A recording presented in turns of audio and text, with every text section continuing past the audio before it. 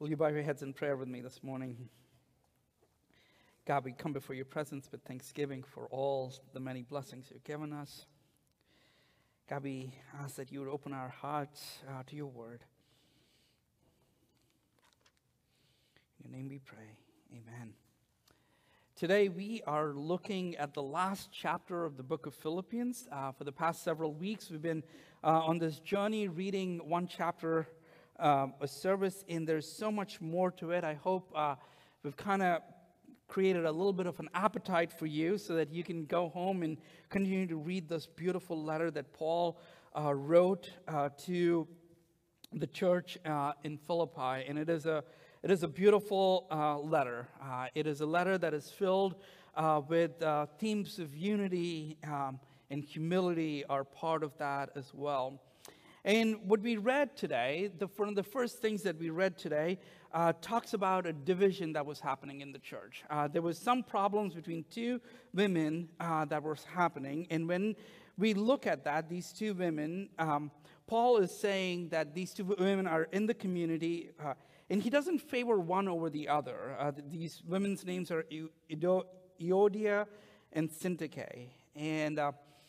And he doesn't pick sides. He does not pick sides, but rather he kind of gives instruction. And if the church was listening to what Paul was saying, and we talked about this a few weeks ago, do nothing from selfish ambition or empty conceit, but with humility of mind, let each of you regard another more important than himself. Do not merely look out for your own personal interest, but the interests of others. If this was being followed, if these words were being lived out, we would not see any division. But yet, here we are. And Paul is saying something really interesting here in chapter 4. He's saying something absolutely interesting, and I think it is worthwhile for us to take a note here. These two women are disagreeing about something. We don't know what the conflict was about. I don't know if somebody was an Eagles fan and another was a Steelers fan. NFL starting today. You all know that? All right, if you don't, that's okay. All right, we don't know what the conflict is. We don't know what the conflict is, but yet Paul is calling for them to live together, to be together. Paul is asking them to come together, to resolve their issues.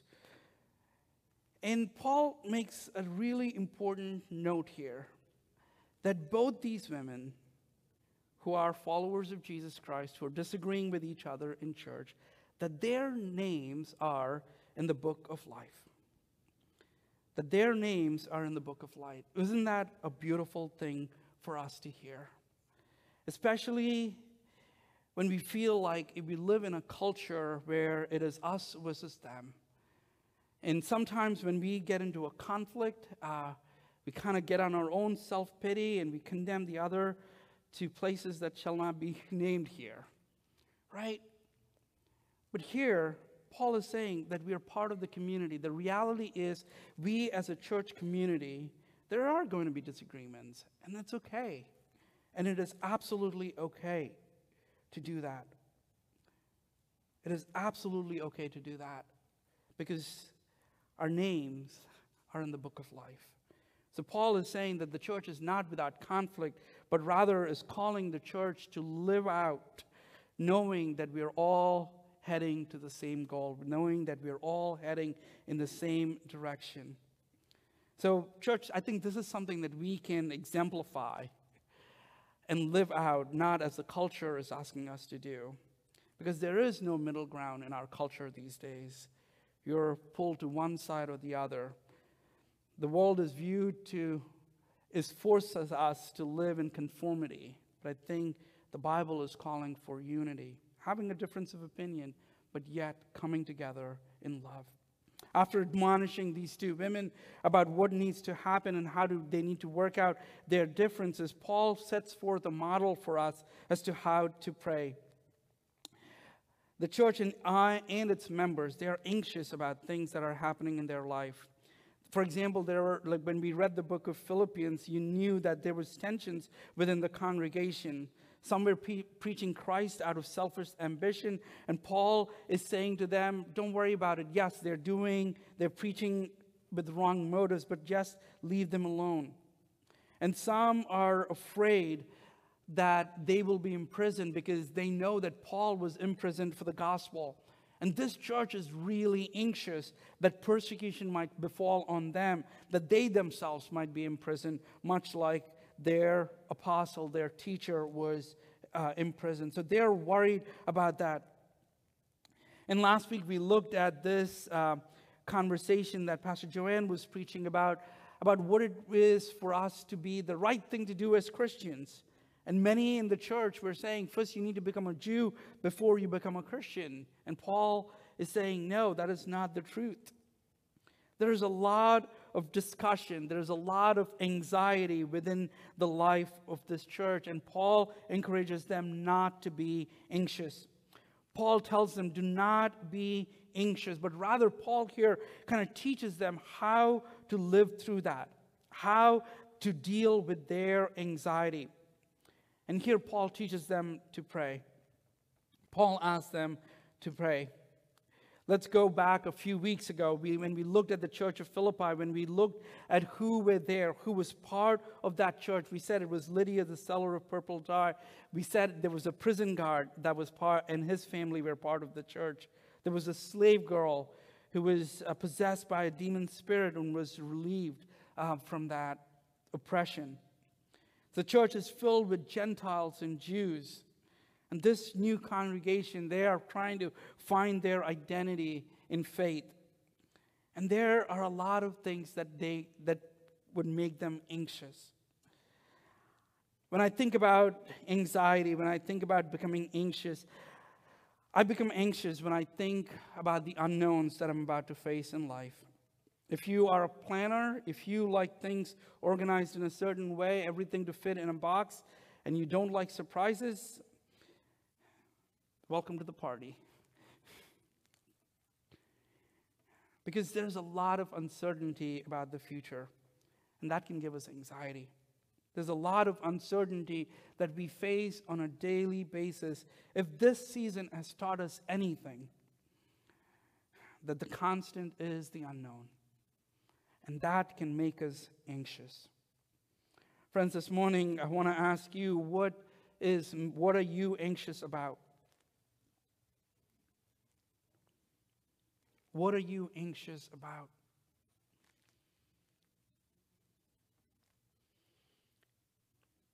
Is it your health? Is it your finances? Your future? Your job? What are you anxious about? Get anxious when we find ourselves in situations when we are not in control.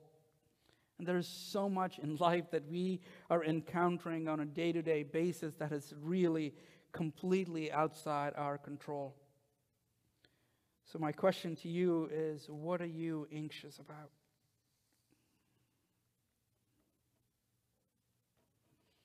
And Paul very simply says, do not be anxious. When your life is filled with anxiety, we are encouraged to pray. We are called to pray.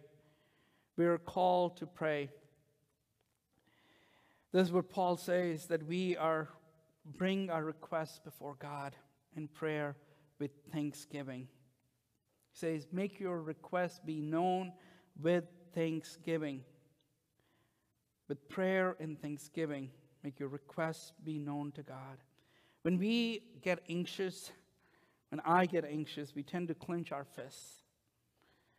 And we try to hang on to things even harder because we know that we are losing control. We do everything we can to kind of put our fists together and hold on to tighter and tighter and tighter. But God is reminding us to do something different.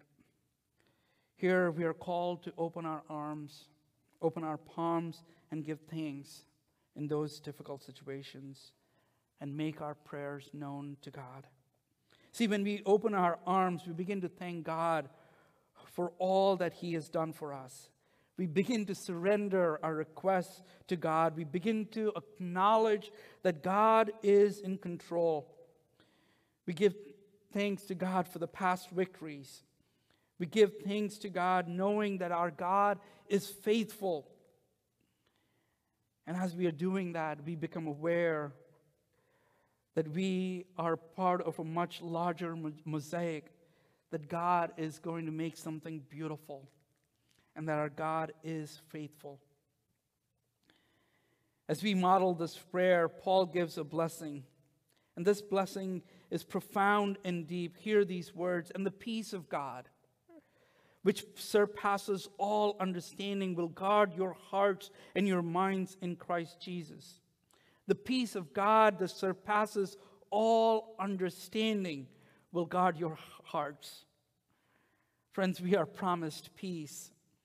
When our hearts are filled with anxiety, when we open our arms and give thanks to God, and our prayers are made known to God, God promises for each one of us, when we do that, the promise is this: the peace of God is upon us.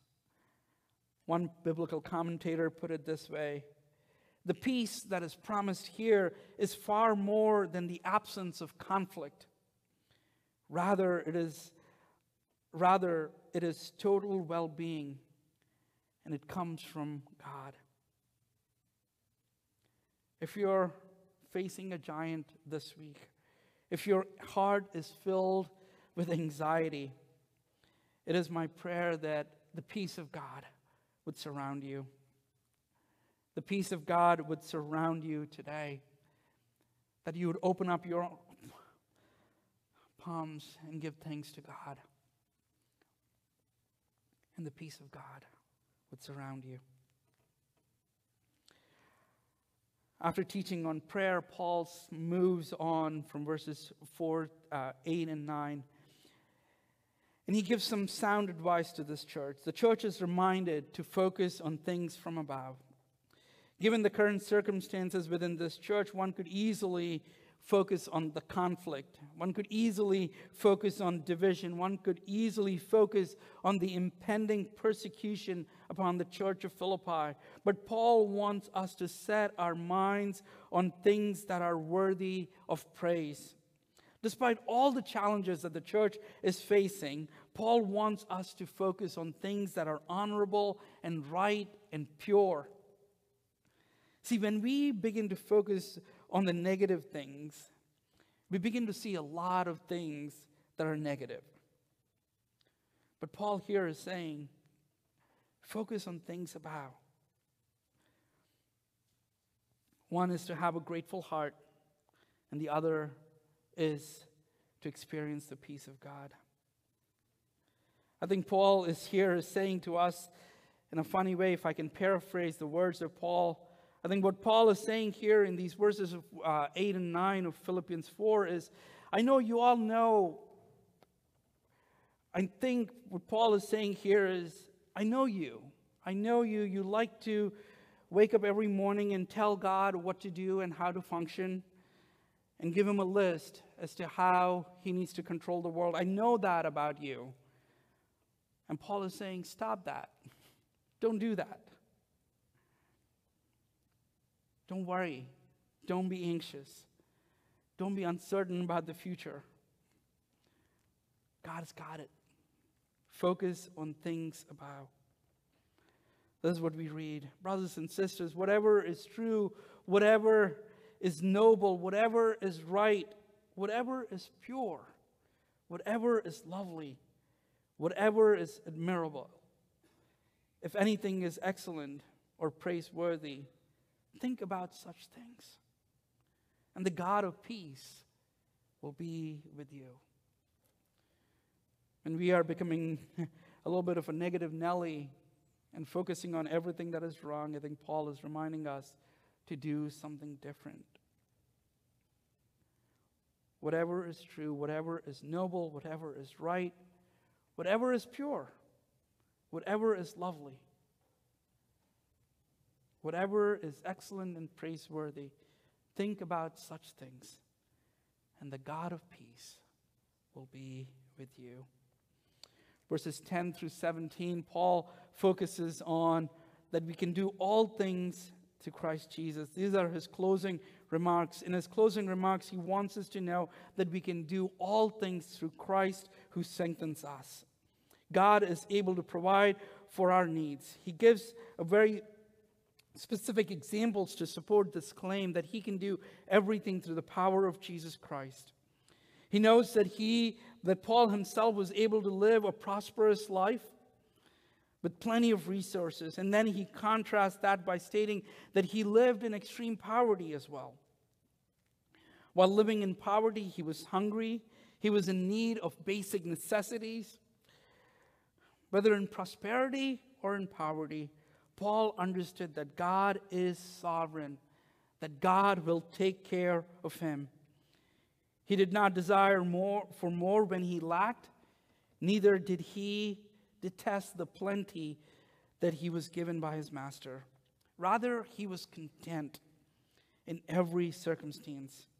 He knew that God is going to take care of him in every situation. I would argue, friends, the reason Paul came to this profound understanding is because he was able to understand his identity. His identity was not tied to his accomplishments. We looked at this, had his resume last week in chapter 3, all the things that Paul had accomplished. He's not concerned about his earthly achievements. He's not concerned about his economic conditions. His identity comes from knowing that he is God's son, that he is beloved by God. And that's it. And nothing else matters. Nothing else matters. And then Paul, towards the end of this chapter, end of this letter, he talks about how he views this church. Hear these words: "Yet it was good for you to share in my troubles. Not one church shared with me in this matter of giving and receiving except you only. For when I was in Thessalonica, you sent me aid more than once when I was in need. Not that I desire your gifts. What I desire is that more be credited to your account. I have received full payments, and I have had more than enough. I am supplied, and now that I have received," I can't pronounce that name, Epaphroditus, "the gifts you sent, they are a fragrant offering, an acceptable sacrifice, pleasing to God." See, the Philippian church understood something here, and I think it's important for us to grasp the same thing as well.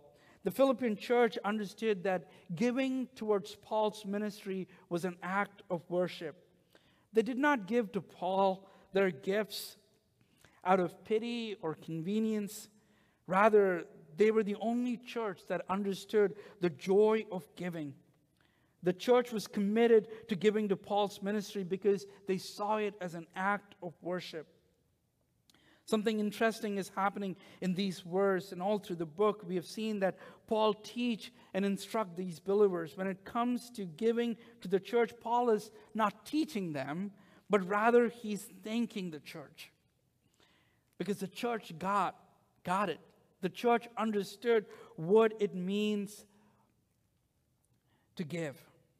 The church knew that giving was an act of worship. I think we as a church can emulate this principle as well. We can start to view our financial offerings to the church as part of our devotions, just like the way we read Bible, we pray, we serve, and we give of our resources, all as part of our act of worship. And Paul closes with this final remark: "And my God will meet all your needs according to the riches of his glory in Christ." Paul was grounded in the knowledge that God was his provider. He wanted to thank the church and believe that God will provide for all their needs.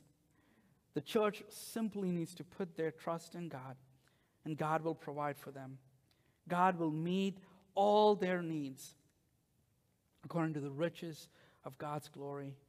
See, God's provisions for his people is based on the glory that God will receive.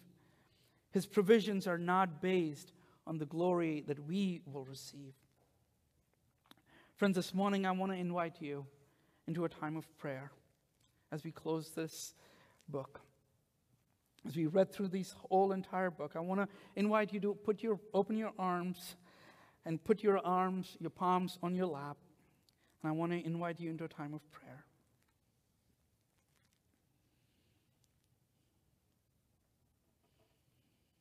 May you hold all that you're anxious about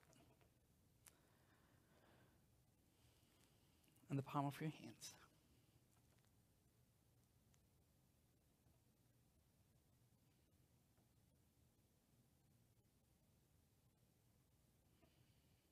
God, we give you thanks for all the blessings that you have given us.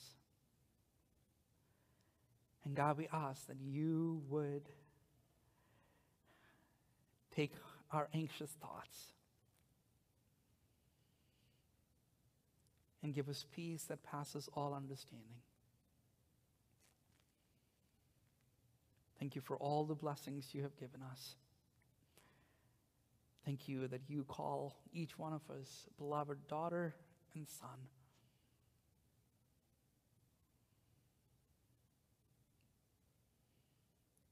And thank you that you promise to be our provider of all that we need. We ask these things in your name. Amen.